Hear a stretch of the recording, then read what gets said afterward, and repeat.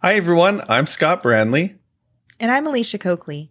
Every member of the church has a story to share, one that can instill faith, invite growth, and inspire others. On today's episode, we're going to learn how one couple's willingness to serve the Lord put them in position to witness incredible miracles. Welcome to Latter-day Lights.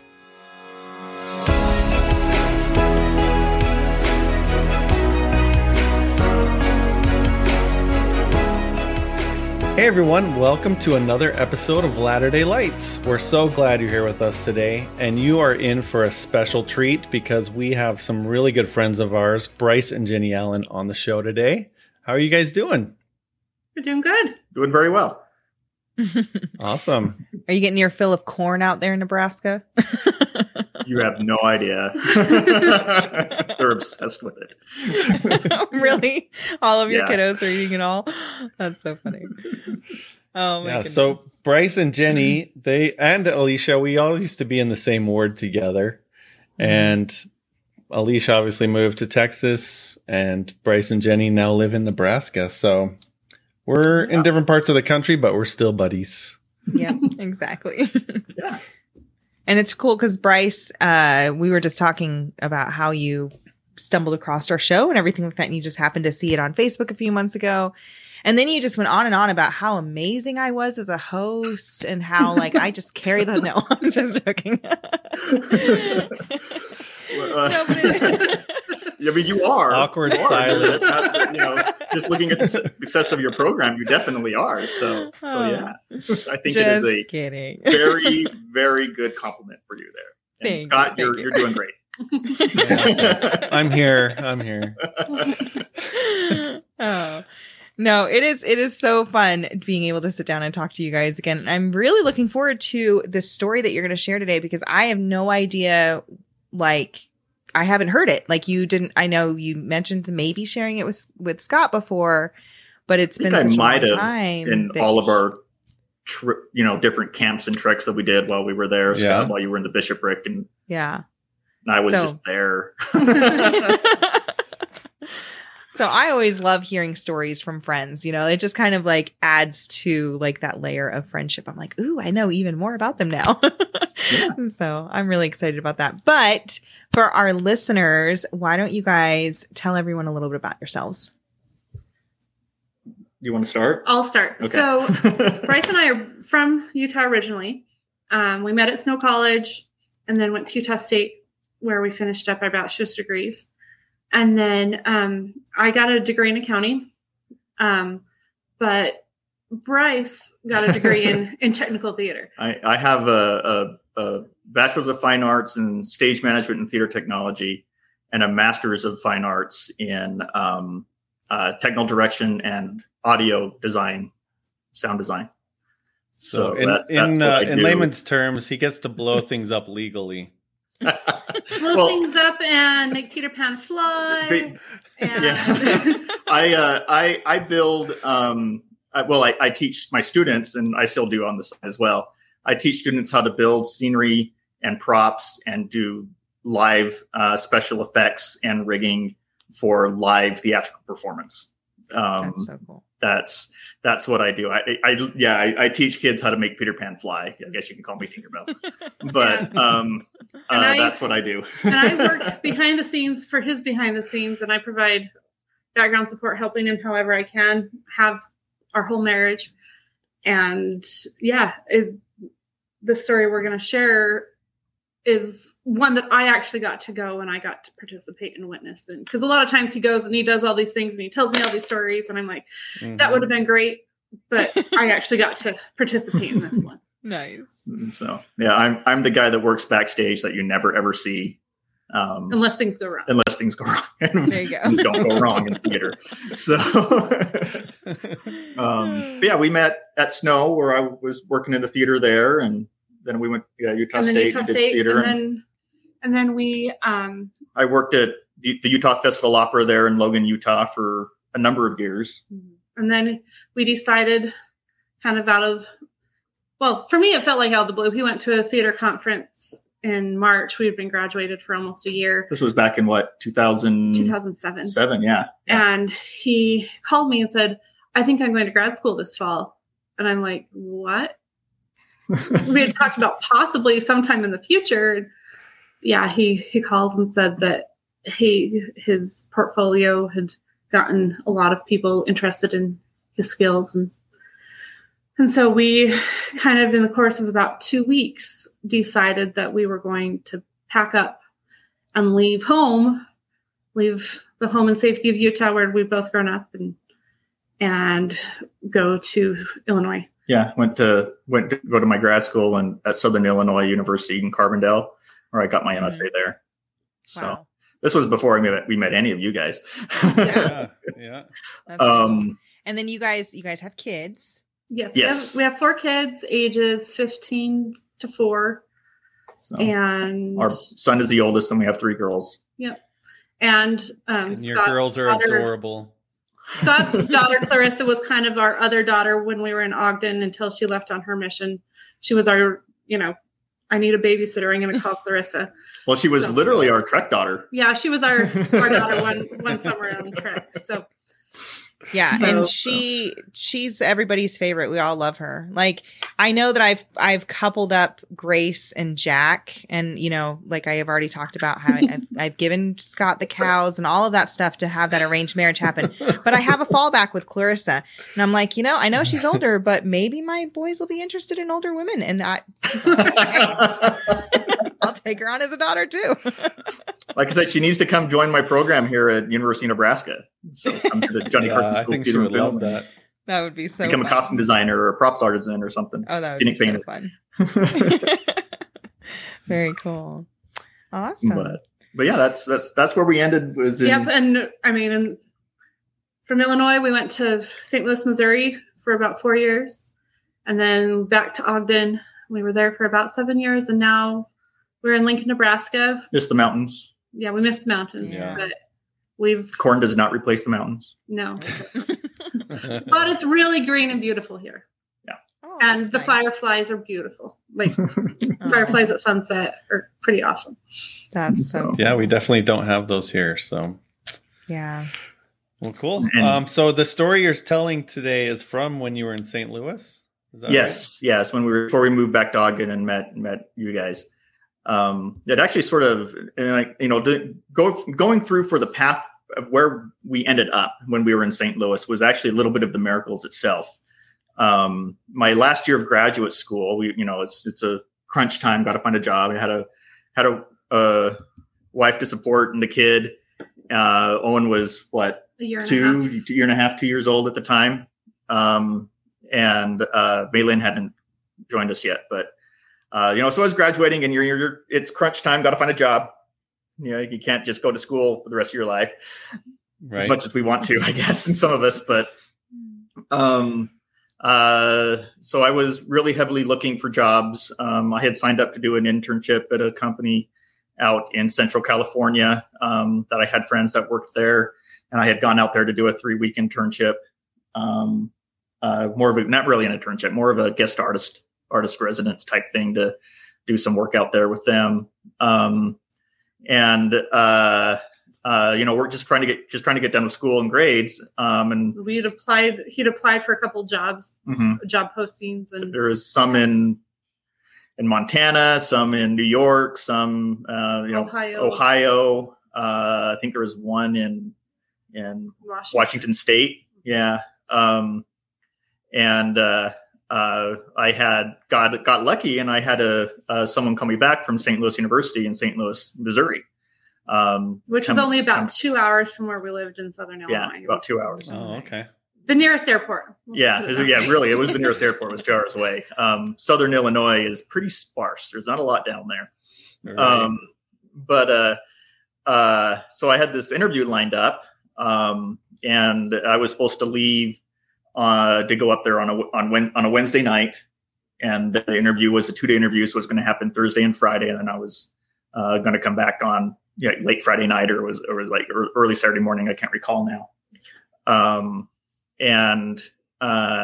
was excited about it, really excited about this job interview, because it was really the first one I had as getting my first job out of school, getting a career going.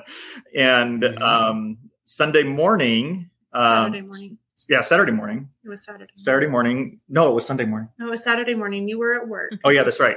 They had brought me in to do a.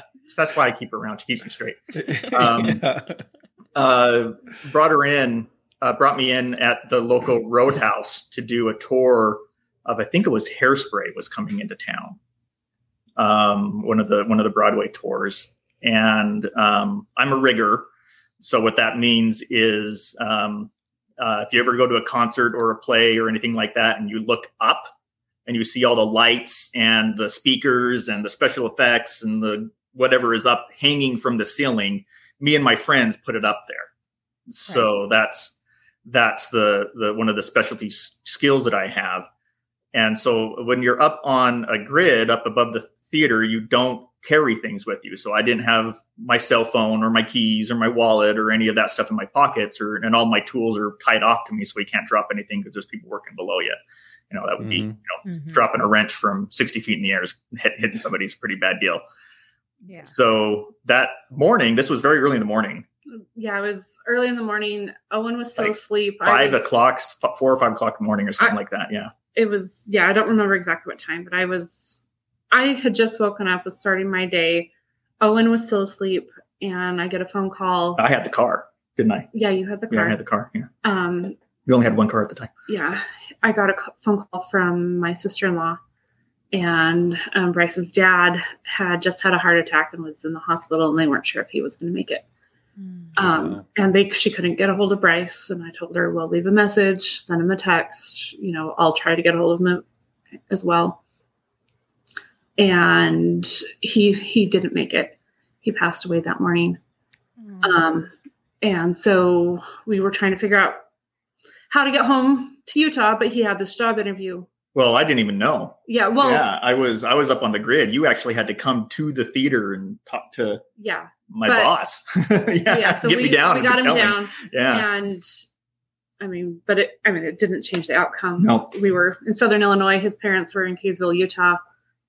Not that, nothing we could do at that instant. So we started figuring out, found flights. The funeral, the viewing was going to be Friday night.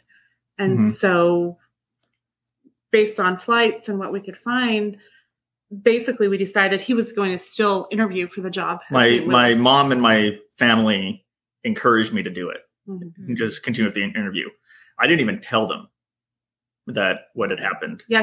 During the interview, he did. During the interview, I didn't tell the people in St. Louis what had gone on, but I drove up there on Wednesday, and then Jennie met me. I picked him up Friday I drove you up because something like that. Because I had to have the car.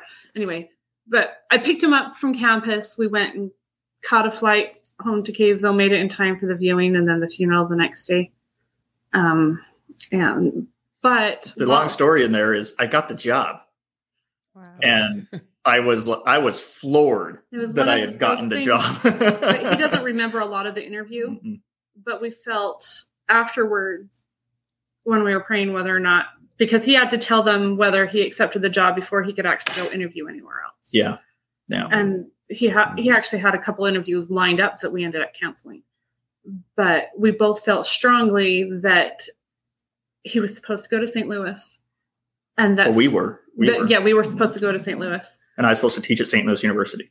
And for whatever reason, we also had a feeling that somehow his dad was up in heaven pulling strings to help make it all happen because it was supposed to happen.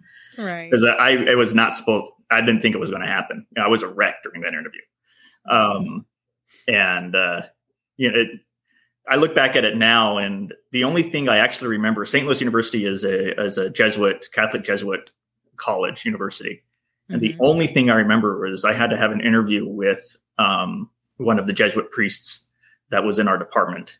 And that's the only thing I remember was the interview talking to this Jesuit father and just how kind he was. And I think he knew something was up. Yeah. But that's the only, I remember the conversation that I had with him. I actually think I did tell him that my dad had just passed away 4 days ago. Or 3 days ago. And that's the only thing I remember from that entire interview. And I, like I said, I was a wreck, but they gave me the job. I don't know what that means, but so that was in February of 2010, and we moved to St. Louis in August. And life went on. Life went on. After about a year and a half, we had another kid. Yep. Maylan joined us. Bryce was enjoying his work. He was, it was a smaller theater program, but he was kind of doing most of the backstage stuff. And St. Louis is a great town. It just overall is just a really nice, fun town to be in. We just loved it. Good people out there. I had good students. I had good colleagues.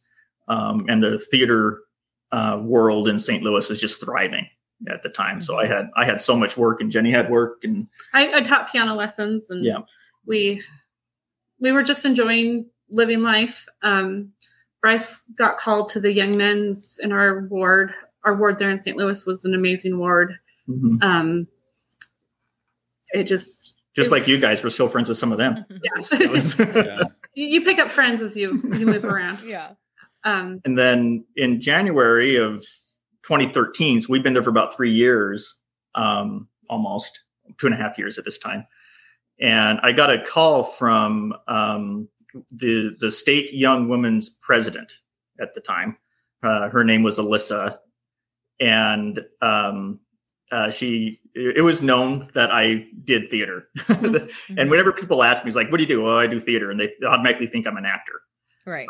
Because that's all anybody sees. And I don't act. I have been in a grand total of 5 shows as an actor in my entire career. And I have done hundreds and hundreds of shows. But Alyssa called me and she goes, Brother Alan, we're doing this youth conference. And I was like, okay, what do you need from me? And she's like, well, you know theater. And I went, yeah, I guess you could say that. And she goes, well, what we're doing is we're doing this thing that we're calling Moroni's Challenge. And I was like, whoa, what's that? I mean, is that Trek? Is that, what is this? I never heard of it before. But what it is it's a trek through the stories and the life and the characters and the people in the Book of Mormon. And they were sort of a bit of a combination of you remember the old road shows that we used to always do? Yes. Yeah. So they needed some support for that because they were going to reenact 20 or so different key stories within the Book of Mormon using the youth. And they needed somebody that understood how to stage productions, even if it was just a small thing for a youth conference. So they're like, can you help us? And then I was a bit leery at first. It was like, well, I'm already really busy in the summers. Summers is sometimes what we call make hay season, because there's lots of productions that go on, and you're trying to make money for the series. But as a teacher, as a university teacher, I didn't have work in the summers. I only worked when I wanted to in the summers. So I had the time, and I went into it almost like when we went on our first date. Yes. But Jennie asked me on our first date, so I just tease her about it all the time. We just said yes. But that's a whole nother story for another time.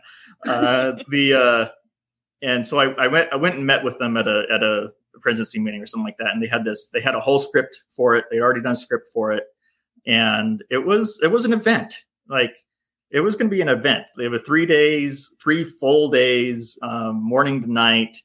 We would have 1 or 2 or 3 reenactments. So like you would do the leaving Jerusalem and then going back for the plates, and then that kind of thing, and then we'd stop. And the youth it was a bit like Trek, where the youth was divided into smaller groups, like these family groups, but we called them cities. And each group had a city that was a city in the Book of Mormon named after them. And they had a mayor and a mayor's wife instead of a ma and a pa. And so we would do a couple of reenactments, and then we would go and have conversations about it. And there were activities, we were planning on making boats to sail across to the New World. They had the whole Tree of Life event at the end of the first day. The whole event of Christ visiting the Americas, the end of the second day.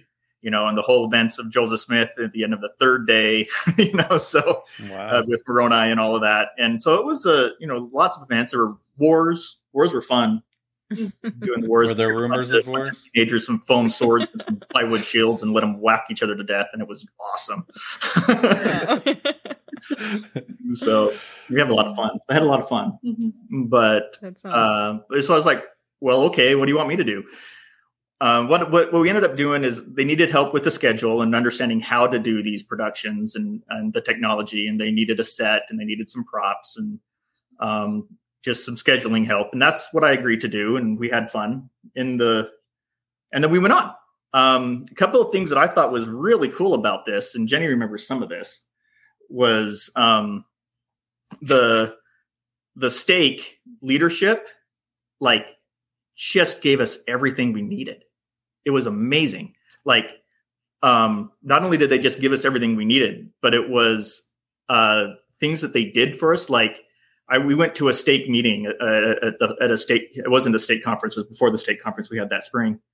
And the stake president, I remember the stake president getting up, and they called me as a youth specialist, so I wasn't in any of the presidency meetings, but I was there for the youth conference people. And I remember he spoke to all of the auxiliaries in the stake, the Relief Society at the time, the high priests, the elders, the missionaries, everybody. And he goes, all of your organizations now need to make sure that anytime you have an activity or you're doing some planning or you're doing some work, you all have to have involvement from the youth in some way.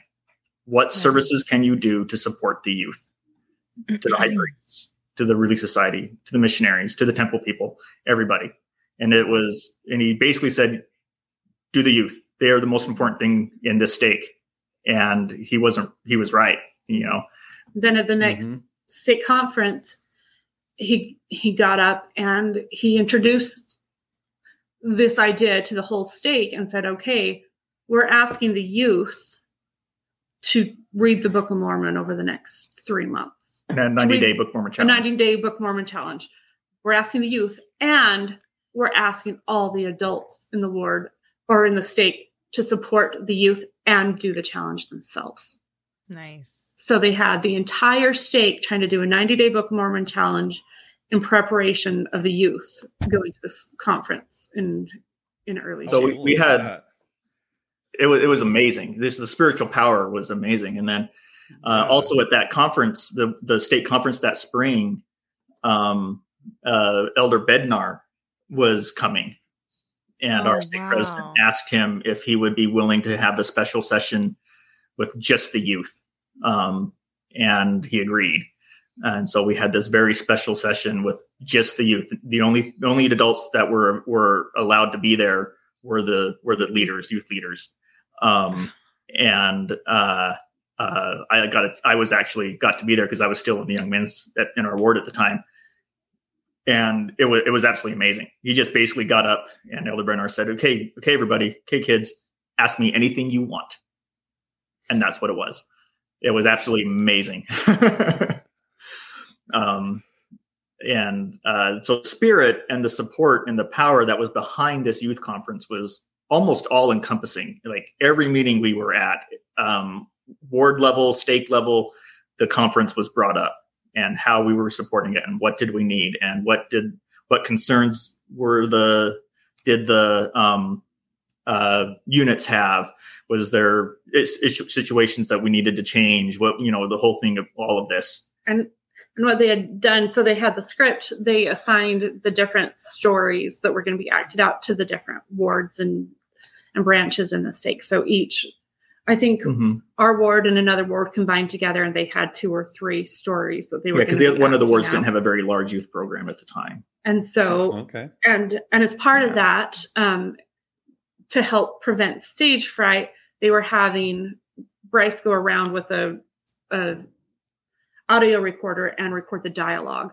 Yeah. So all the dialogue was pre-recorded, so the kids wouldn't get up there and forget their lines. They would just get up there and act out. Gotcha. And basically lip sync their performances, just to try to make it easier for the kids, right, and things like that. And we had not only do we have great adult leaders, we had amazing youth leaders that Their whole goal for this conference was that they wanted to make sure that everybody felt the spirit from the youth council and that they had fun and that they could show that feeling the spirit didn't have to be the boring Sunday school lesson. It could be fun too. And so our kids, our youth were just powerhouses as well. Those kids couldn't have done it without them at all. Wow. But so I got a call in January this all started for me in January, and it took us about 2 months to get things going to where we were starting to send out the details to the ward leaders and the youth leaders in the wards and things like that. And about that same time, they decided to release me from the young men's in the ward and call me to the young men's in the stake. So that's where I was then. And we ended up doing a ward conference at one of the wards. And they had a stake leadership meeting with just the stake presidency and the bishops. And they had came back with us with lots of concerns. This was a big event. It was going to be lots of time and lots of energy and lots of leaders. We had about 150 kids or more plus 160, something like that in our stake. And so this was a big undertaking to get a campsite big enough for all of these kids and to do the reenactments and plan all the activities in between and food and amenities and bathrooms and all the things that go into planning these large outdoor events. And the state leaders were having trouble with not only the length of it, but finding the right venue, finding it was just too much time for people to take off work. In early June, I think it was right around Memorial Day weekend, wasn't it? Memorial Day weekend's end of May. No. Yeah. Because we did it May 30th. It was the first day. Okay. Yeah. And so we had some concerns, and I remember sitting down with the state presidency as the guy in charge of the schedule. And they said, all right, you have to take this full 3-day event and cut it down to 2 days or a day and a half. And for anyone that understands live production, when I do a play with my students at the university, it takes us between 3 to 6 months to plan it and get it going and to make it happen. Right. And to ask somebody to reschedule an entire event in an afternoon is difficult. And I remember I sat through that meeting, and I sat through a sacrament meeting after that at the ward we were in, and I just had a pencil out with the calendar and schedule, and just started trying to figure out what can I do. And I came up with 2 plans. What I called a plan A and plan B that cut it down to a day and a half, 2 days instead of 3 full days. And it was difficult, like really difficult to do that. I had a hard time. And our leader, Alyssa, she also had a hard time. She's like, this isn't working. We can't do this. This isn't going to meet the goals that we have to get these kids the testimonies that they need. And I went home. We were really discouraged. I remember going home and just saying, I don't know, Jennie, what am I going to do? I don't know. And you shared a scripture with me that I later shared with the group, but it was about the stripling warriors and their parents, right? Yeah. And I got a call the next day from Alyssa.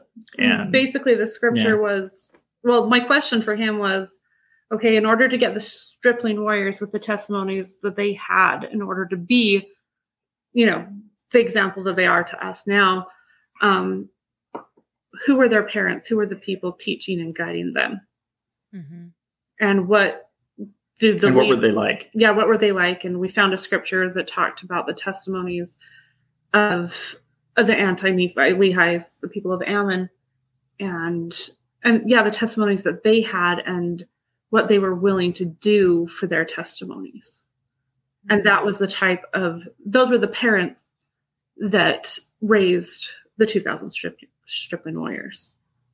Right. And, we thought a lot about it. It was hard. Like we had worked so hard for this. We knew that it was just not going to be what we needed it to be. But we didn't want to like put people out. We wanted to make sure we were following our leadership. We wanted to make sure that people didn't take more time than they could off work so they could support their families. We wanted to make sure the youth, we didn't just turn this into like a 2-day long Sunday school class. Right. We wanted to make sure that the kids had time to internalize, to listen to the Spirit, to have fun, to play. Kids need to play. Even, we talked about these older kids, these are kids, 14 to 18 years old. They still need to play. Heck, yep. I'm 43 years old and I still like to play. But, and then, we sat on it for a day or so. And then I got a call one morning, or actually it was an evening. It was an evening from Sister Massey, our leader. And she had an inspiration. And she talked to me about this inspiration that she had because she just had the faith. She just had it. And it was this little miracle of, I want you to look at it, because the point is that the biggest point was we couldn't have anyone take off work on Thursday. So this was going to be a Thursday, Friday, Saturday event, but we couldn't have anybody take off work on Thursday. So she had this idea and she ran it by me and she goes, can you put a schedule together that reflects a 2.5-day event where we didn't start anything until Thursday evening? And I went, okay, let me figure that out. Let me look at it. And I remember I sat down at the kitchen table there at our house in St. Louis, and it had taken me 2 days to work up those other two plan A's and plan B's. I had plan C done in 15 minutes. Wow. And just because it was right, there was no block. It was just right. And I called her back and I said, I've got it. I'm sending it off to you. I'm going to send it to the leaders and let's talk about it. And so we ended up talking about it at another meeting. We ended up talking about it. We brought it up. Alyssa, just with her sheer faith and determination, made it happen. And that's where we went through and moved forward. Wow. That was probably one of the first like obvious miracles that I witnessed from that, was just the fact that having fought it for about 2 or 3 days and be able to sit down at a table with a pen and a paper and fix it in 15 minutes. Right. That was, that was one of the first times I went, oh, wow. That's usually doesn't happen. And then, so at that point they moved forward. They got the set built. They brought in some youth to help like paint the scenery. They had found a scout camp. That had a nice amphitheater with a concrete pad that we could put the set on. We made props and costumes, and I did all the recordings and all the video editing. And I had my colleagues from St. Louis had allowed me to borrow some equipment from the theater that I worked at there, so we could have some lights and some sound. So it wasn't just a set. We put some time into it. The state and the youth put some time into it. It made it look really nice. We have some pictures that we can send of what it looked like. Yeah. Yeah. So, and then the week before, actually even just a couple days before the conference, and we had arranged childcare for our kids so I could go and help them, because we didn't want to pull from the youth, helped build it, but we didn't want to pull from the youth to help run it, because they needed to be able to experience it. Yeah. And so I went to be his stagehand, and to help him out. But anyway, so a couple days before, the weather forecast came in, and they were scheduling thunderstorms and rainstorms, tornadoes. Potential severe, Midwest. Holy cow! Severe weather.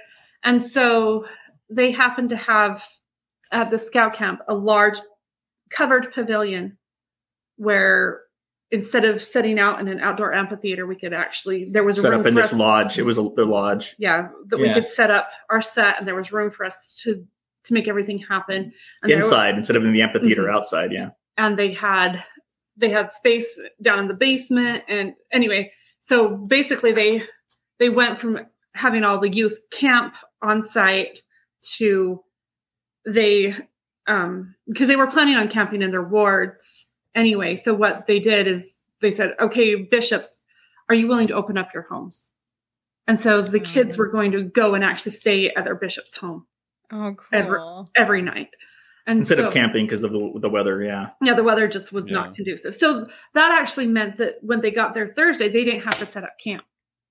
They had more time because they didn't have to set up camp. They could go and they could actually come and go. And the scout camp wasn't too far from most people. Mm-hmm. So it was fairly central for our stake. So it was a little bit of a drive, but not too bad. There was a big grassy field just to the west of the pavilion where they could do their outdoor activities. So the venue made it all possible as well. Like the venue that they had arranged. Again, this was a change that happened in an hour. Yeah. Like literally it's like, okay, we can't do this. And, luckily I have spent many years designing scenery that can be transported and set up in many different areas, especially with my work with the Utah Festival Opera and a few other companies that do summer stock and things like that. But, it was again, but it just happened. It just worked. We had all the hands I needed. We got it put together and we got it up and we were running through the first night. And there had been storms off and on. And they had their first battle scheduled to happen out on actually, no, it wasn't the battle. It was the shipbuilding. The shipbuilding thing. Yeah. They had like a relay race or something with the cardboard ships to have them come across the grass, and the rain stopped. And the sun came out. The sun came out and they were able to go out. And because the whole time the leaders here, the youth, they have a rough, itinerary, but they don't really know what's going, where they're going to be and all this. And the rest of us are sitting back there because basically we were there to just help make the event happen. We weren't assigned to a group. We weren't going anywhere with the youth. Right. We were literally just there to help make the event happen. And we watched as, okay, they have 10 minutes left before they're supposed to go do this outside, and the rain stops. And so they were able to and then when we come back inside, the rain starts. They come back inside and the rain started again. It was absolutely miraculous how it worked. And the next day was the same. I remember they all went. I had about $10,000 worth of gear there. And everybody had left. But I was like, I can't leave that there unguarded. So we ended up sleeping on an air mattress. Yeah, Jennie so we camped out right in the middle of the set. How romantic. Wow. The only people on the entire property just because we weren't going to leave it, unsupervised. Yeah. But the next day was the same thing. We had rainstorms off and on throughout the whole day. But every time they had a battle scheduled. Or we had any other thing. Any outdoor event, the rain would stop, the sun would come out.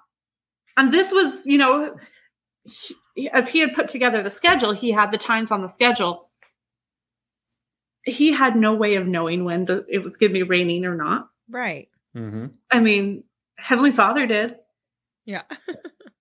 But yeah. And so. And for me, it was just me doing my job. I mean, I've done hundreds of shows and it was just me doing my job. But that's one of those things where I look at it in hindsight, and I go, this couldn't have all been me. I mean, I've done gigantic productions, and this was a very small, as things go, it was one of the smallest productions I've ever done, and it's still really complex, but it was. I just looked at it and go, how could we work this that just worked?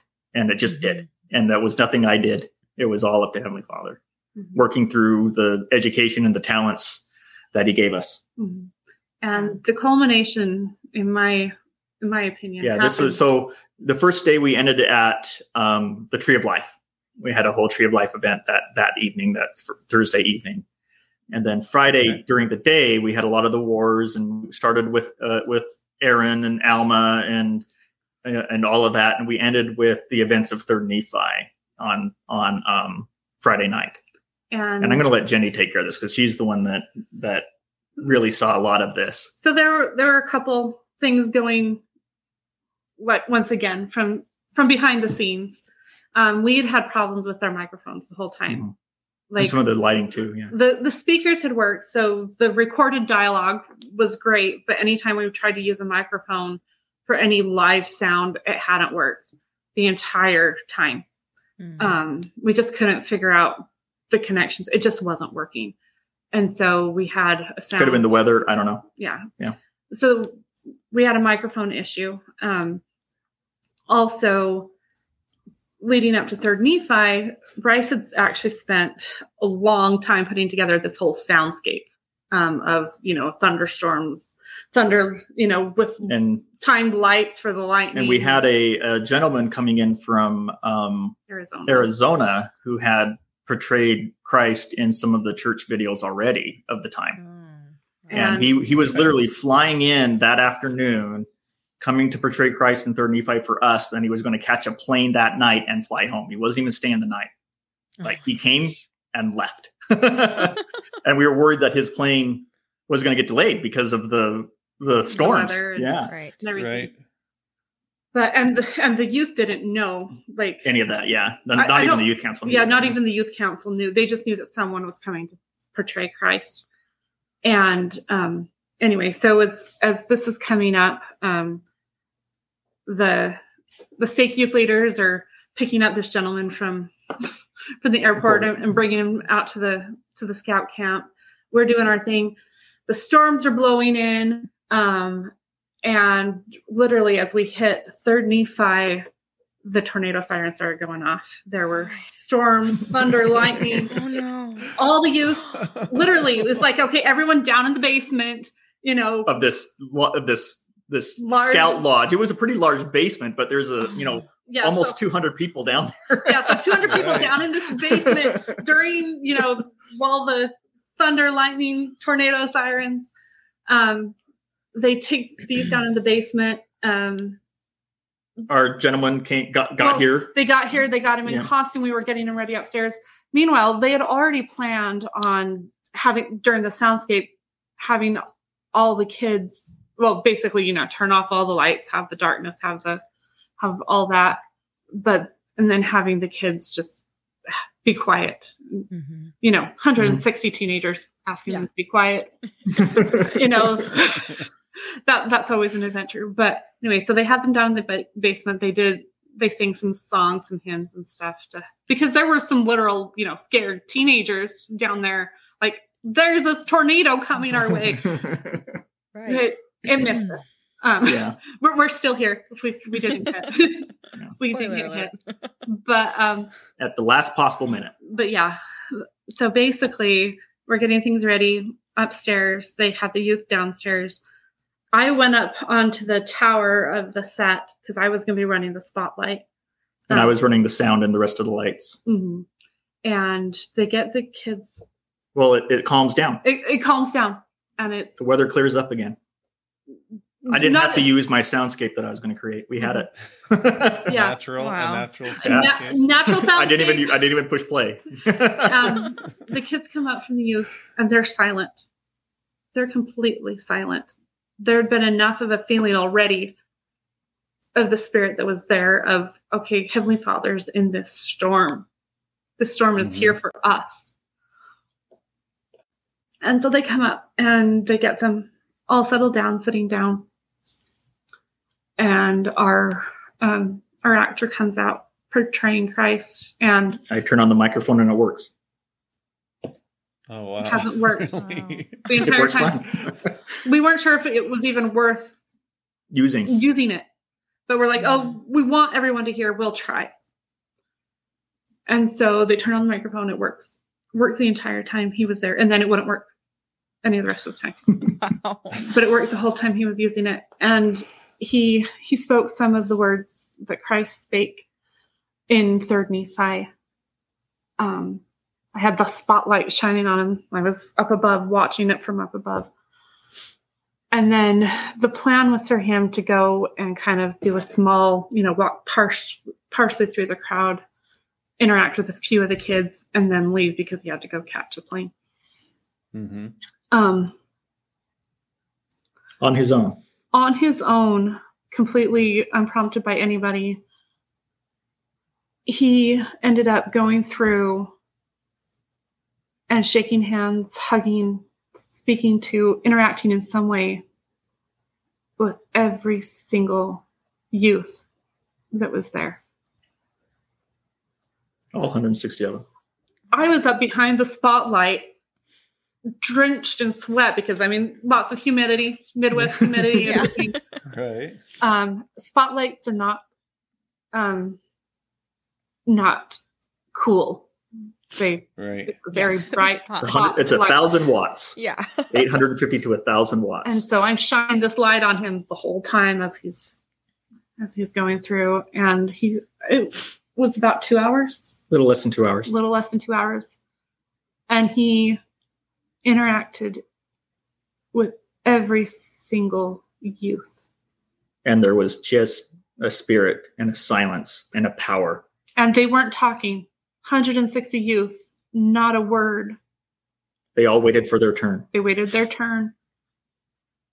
And that whole room, I've never felt the spirit that strong. Oh my just the love of Christ. Wow. Like, I am literally in tears.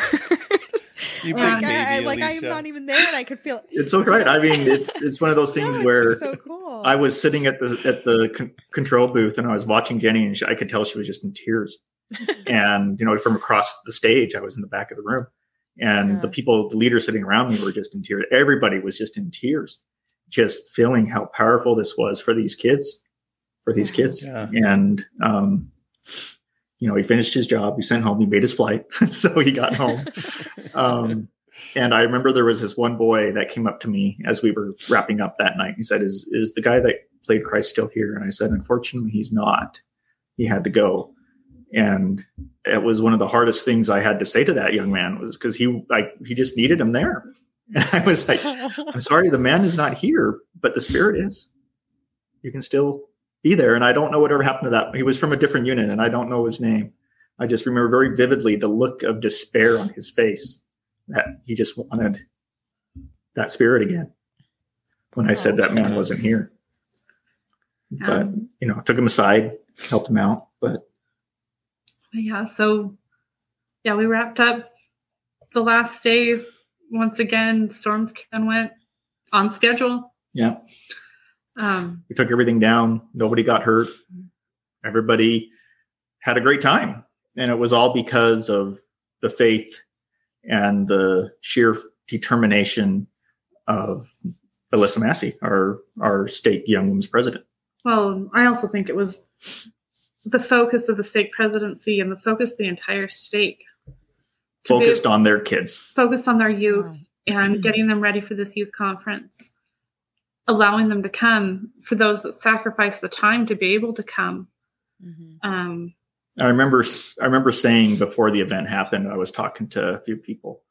I've done hundreds of shows, even before this. This was a number of years ago. I worked on hundreds and hundreds of productions, and it is the dream of every artist, and that's what I am. I'm an artist, that to have their art change somebody's life. Yeah. And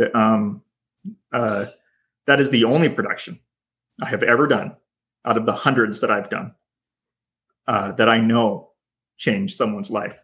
And it was also one of the simplest, one of the smallest in scale. It wasn't grand. Mm-hmm.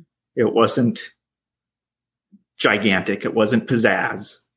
It was this simple, small set with a simple technology, a few lights, a few speakers, a few microphones, a few props, and that was it. And it is the most important production I've ever done out of the hundreds that I've done.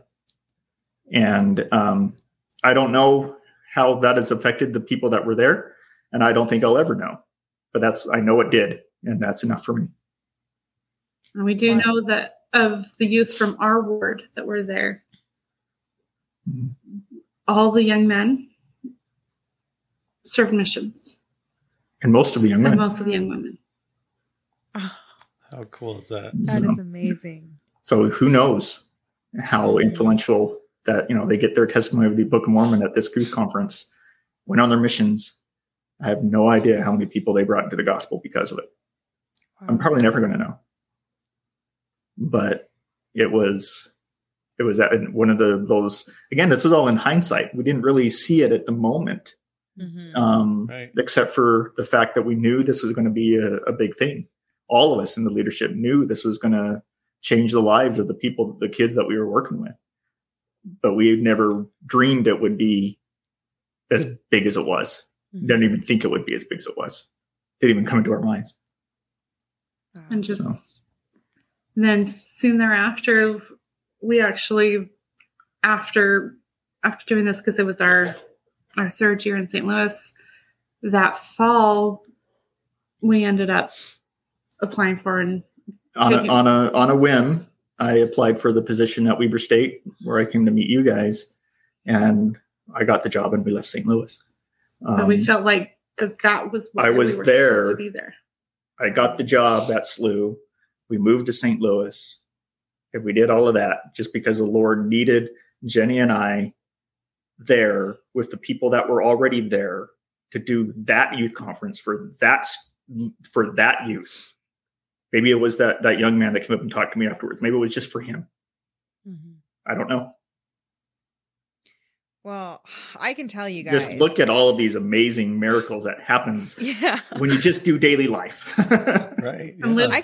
I can tell you guys, you need to give yourself some credit, because I remember, Jennie, the girls' camp that you were director over, and we had some crazy stuff happen when Callie and I got stuck on that what was the rope course thing? You remember that? Oh, I remember that. Yes. And it was, Bryce, you were there too, actually.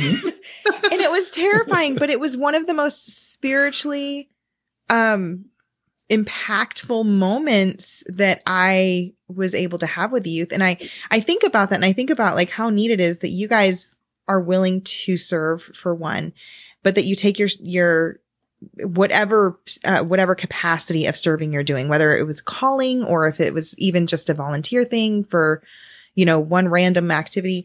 You guys take it so seriously, even when, Jennie, you were sharing scriptures beforehand with Bryce and just kind of trying to give him a perspective of like, what's the most important thing? What do we need to focus on? I really, really love that. And I love how I just feel like the youth activities are so divinely inspired. When we think about youth conferences and FSY and camp and Trek and all of these activities, I just think I know for me as a teenager, they were some of the things that solidified so much of my testimony, that I look back, I've forgotten a lot of activities that I've had in other areas in Relief Society and things like that. But holy cow, do I remember the youth activities. I just think it's awesome that you guys were like willing to be there and to give of your time and your talents and your energy and to work cohesively together and to like consider everybody else. And I don't know. Well, working with the youth we both got to work with the youth there in Ogden as well and had opportunities. Yeah, you were in the Young Women's Presidency, and I had councilman assigned to the Young Women at the time. I wasn't in the Young Women Presidency. I was just the camp director. You were just camp director? Is that what it was? Yeah. You were the camp director. we did two girls camp. We did 2 girls camps that summer because that's what Heavenly Father told me to do. Yep. But also, the summer that we were Trek Mom Pa for Clarissa, we had been kind of the backup Mom Pa. Like they had other people. They asked us. We got the call 2 weeks before Trek saying, "We need you as Mom Pa. Can you do it?" Wow. And so we did it because that's what Heavenly Father asked us to do, and that's kind of been our. Before we left Utah in the first place, when we were praying to know what we were supposed to do, I was terrified to leave home. Bryce had already been on a mission. He'd already left Utah for a couple of years. But I was afraid, like my whole family, my whole life was there. And as I was praying, it's the one time that I feel like I felt words as an answer to prayer. And I heard Heavenly Father tell me that if you go and if you follow my guidance, if you do what I ask you to do, I will never leave you alone.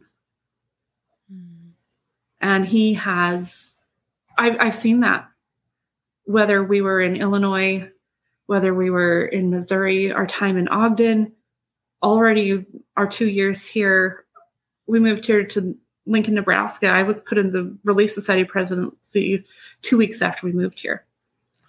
And that was like, I don't know anybody. How am I supposed to do this? But through my faith in Heavenly Father, he's made it all possible.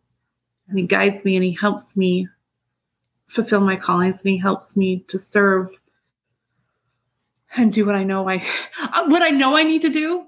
But sometimes knowing that I need to do it and knowing how to do it are two completely different things. Right. But it's just one of those things where whether you realize it or not, if you're living the life that you should, you're trying to do your best, you're using the atonement on a daily basis, you're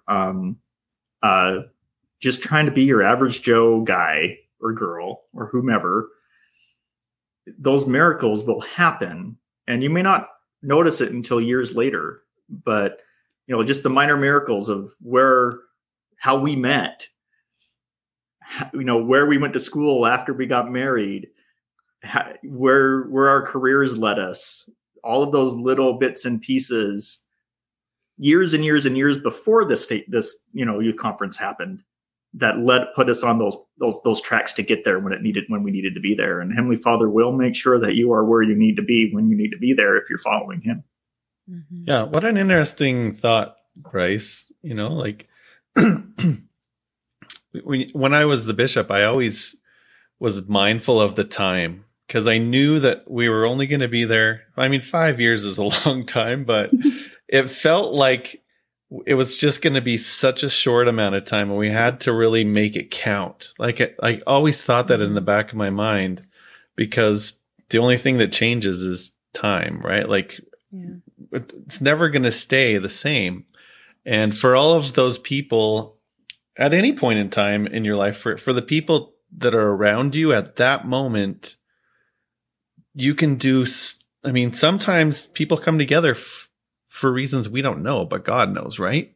Mm-hmm. Yeah. And I feel like if we're always just willing to show up and just be there for God, he's going to make amazing things happen, like he did with you guys in St. Louis, right?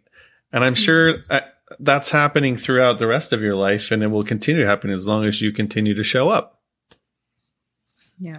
Well, and have the faith. You have to you show up, and then you put one foot forward and the next forward. The League Kindly Light has been, I feel like, kind of a theme song for my life, where it's like, okay, sometimes I have to have faith enough to just be able to move forward, only seeing that one step ahead, and know that Heavenly Father is guiding me and leading me where I need to go. And you may not figure that out until years and years and years later. A lot of the stuff that, even about that youth conference, we didn't really figure it out until years later. Now a lot of those kids, I'm still in touch with a lot of them through social media and stuff. A lot of them are now getting married. Most of them are getting married in the temple. They're starting their own families, and I couldn't be prouder of those kids. Mm-hmm. Those are awesome kids. And the youths in our respective areas right now, they're awesome kids. They are stronger than people ever believe. I've spent most of my church callings working with the youth.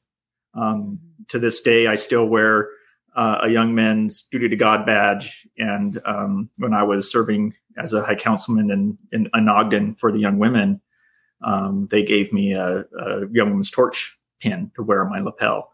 I wear them both all the time because the youth are the most important piece. Just most important people that we have in our church. We have to teach them. We have to take care of them, and they'll take care of us because they're just that great. They're a chosen generation. So, yeah. Oh wow. I'm all teary-eyed today But it's great because it's making me think of we just had FSY here, and so my boys went to it and stuff, and my oldest, I love it because when we talk, which is not very often because a lot of times he doesn't want to talk to me. We've got one of them too. But usually when we talk, even if we get into a deep conversation, it's usually not a spiritual conversation. It's very like logical with Jack, and he got back from FSY and he was asked to speak in church and to just kind of share about his experiences and stuff. And so as we were talking, he starts telling me about, the testimony meeting and just how everyone was crying, including himself. And then he got up and he shared some of the things that he had shared in his testimony with me.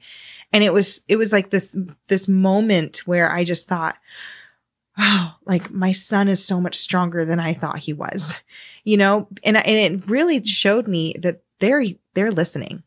Our youth are listening. They are watching. They are taking things in. We may not see it. We may not feel it all the time. And maybe sometimes they don't even understand how much they're learning. But when you get to put them in a position where the focus is their testimony and their growth and their progress, and it's not about what the adults want, but it's about how can we better them? How can we help them to build a relationship with Jesus Christ and to know their purpose in this world and to understand where their testimonies are? I think that all of a sudden, all those lessons that they've held it gives them permission to like let them out and to look at them and to be like, oh, there's my testimony. This is what, what I've been building my whole life. And I didn't realize it until this moment. And I love so much that the church has all of these amazing opportunities to push our youth outside of their comfort zone, maybe even to irritate them a little bit by being like, like one of the things they made a rule, no slow dancing at this FSY. And of course I was like, what? Cause I was just a big old flirt when I was a teenager. And I empathize. My 14-year-old was like, Mom, he was really upset.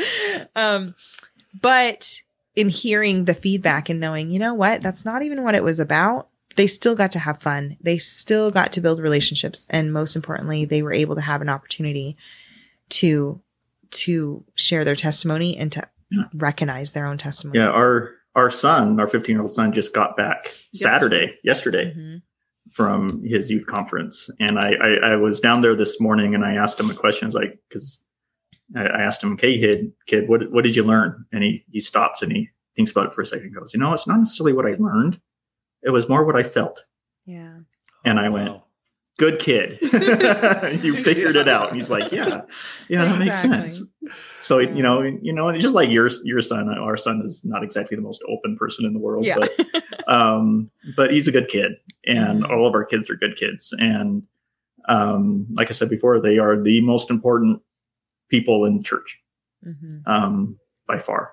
And we both have lived our lives to try to do whatever we can for them. Mm-hmm. So, yeah, you can't stop. As a teacher, I'm a teacher. You can't stop people from learning. They will learn no matter what you do. Yeah. The point is, as parents, as teachers, is to guide that learning so that they're learning what they need to learn. Yeah. Yeah, so. For sure. Well, they have a lot of crap that they have to deal with that we didn't. We never had to, right? Yep. Oh man, it's hard, but it is really cool to see them shine through it. Mm-hmm. And they are really strong, and God really did prepare them for today. Yeah, absolutely. Yeah. So, do you guys have any last thoughts or comments before we wrap things up? I think we've covered just about everything. It's been an interesting path that, I always talk about, how our journeys are going. And it's always a good thing in my heart when we get to cross paths again. And it's been great to be able to cross paths with you guys again, from Ogden to wherever we are now. It's fun to see you guys again and just to get to have another conversation like we did while we were in Ogden. Just crossing our journeys and totally. Hopefully we'll be able to cross again sometime. For sure. Yep. Alicia, did you want to say something there? Well, I was going to ask you guys, because you guys have always stood out as one of those couples that just really like love and respect each other. And I know that's going to sound crazy, but like I've always looked at you like you guys deserve your own TV show. Really? No, I do not. I am not an actor. It's okay. It'll be all candid. It's totally fine. Okay. You don't have to prepare any lines or nothing. No, but I've always thought about that. And I thought, oh, I wonder if this is part of the reason why. So I just wanted to ask you, like, how has serving together with the youth, even though, you know, sometimes it's a calling, sometimes it's not, like, how has that helped you guys in your relationship and as parents? It's an interesting question. I think it's helped us focus on, I mean, obviously we have good days, we have bad days as parents, but I think being able to try to focus on opportunities for our own kids and help encourage them. Week before last, our activity days group took the senior primary kids up to Omaha to the temple grounds. They went to the Winter Quarters Temple. The Winter Quarters Temple up in Omaha. And there's a visitor center across the street where they talk about the Mormon Trail Center and, you know, the time in there in Council Bluffs and Winter Quarters before starting across the plains. And our 11-year-old, we have two girls that are that age. Our 8-year-old, I went with her, and but our 11-year-old had a different camp that she was scheduled to go to. And she was in tears the night before. She's like, Mom, I didn't realize what I was saying yes to when I said to go to this camp, because I know that the temple's important and I want to go to the temple tomorrow. And I told her, well, sweetheart, we committed to this. It was a theater camp and she had to be there to learn her lines, learn her part, to be able to be part of the performance. And we're a theater family. Huh? Yeah. And we felt strong. I felt strongly in talking to Bryce. He supported the thought that this time she needs to go to the camp because we made that commitment. Mm-hmm. But then I also told her, I will take you to the temple. Like, I know you want to go to the temple, and your desire to go, I can see how strong it is. Mm-hmm. And so yesterday, she and I, we had a girls' afternoon. We went up to Omaha, and we took a couple of hours, and we went to the visitor center, and we went to the temple. And afterward, just before we left, she gave me a big hug and said, Mom, thank you for bringing me to the temple. And thanks for realizing that I needed to come here without all my friends, because I wouldn't have actually felt the spirit with all my friends here. I would have been playing with my friends. And she's so excited. She's like, okay, I'll be old enough in January to go to baptisms. Can I schedule an appointment now? It's like, no, we have to wait a little bit longer. We have to get the recommend first. But it's just seeing her desire and being able to help guide her and help her find the desire to want to go. And even our teenager, I mean, it's hard to sometimes gauge how he's feeling and how he's interacting. Yeah. But we've had early morning seminary here at 6:00 every morning. We live 2 blocks from the church. So I wake him up and he walks to seminary. We go back to bed. And he gets up every morning. He goes to seminary every morning. And that's with me just poking him and saying, okay, get up. It's time to go. Mm-hmm. I don't have to drive him. I don't have to sit and wait for him. And not only that, but his friends, the people he invites over on the weekends, are his friends from seminary. Mm. Those are the people that he's chatting with on his phone and that come over and play at our house, and developing these relationships, these gospel-centered relationships, and desires to make our focus the temple, make our focus building our testimonies and service. That's another big thing. How do we help? And I think to answer another question of yours, Alicia, Jennie and I, we're like any other normal couple. We have our ups and our downs and our days where we're, angry at each other and where, maybe I didn't do something right around the house, or Jennie forgot to do something, or, whatever. We have, like every couple, we're going to celebrate our 20th anniversary in December. Wow. Awesome. But I think the biggest thing is that we just try to serve each other. Just, check in. Are you okay? What can I do? And we've been blessed. I'm with my accounting degree. I'm a bookkeeper for a live entertainment crewing company. It's actually located in Boise, but I'm able to work remotely. But we both work in the arts, and we both see the ups and downs of that. It's not an easy career of that industry. It's a hard industry to be in, but we support each other. And I know what he does for a living, and he knows what I do for a living. Not all couples actually know to the same level, but part of it is, I have no idea what John does. But it's because I know something, but I don't know. Yeah, we work together and we help each other in all aspects of our life. We're both the oldest in our families. I'm the oldest of 5 kids, and Jennie's the oldest of 8. And so when we got married, we were the first kids in both of our families to get married, and so there was no, besides our own parents, there was no like example of how to do this. We couldn't follow example of our brothers or sisters or, just our own parents. And then we actually ended up spending a lot of time away from home. We moved up to Logan, and then we moved out to Illinois, and we really had to learn as newlyweds to rely on each other and to serve each other and to help each other as best we could, because it was just us. And I love my Jennie. I love you. I love you too.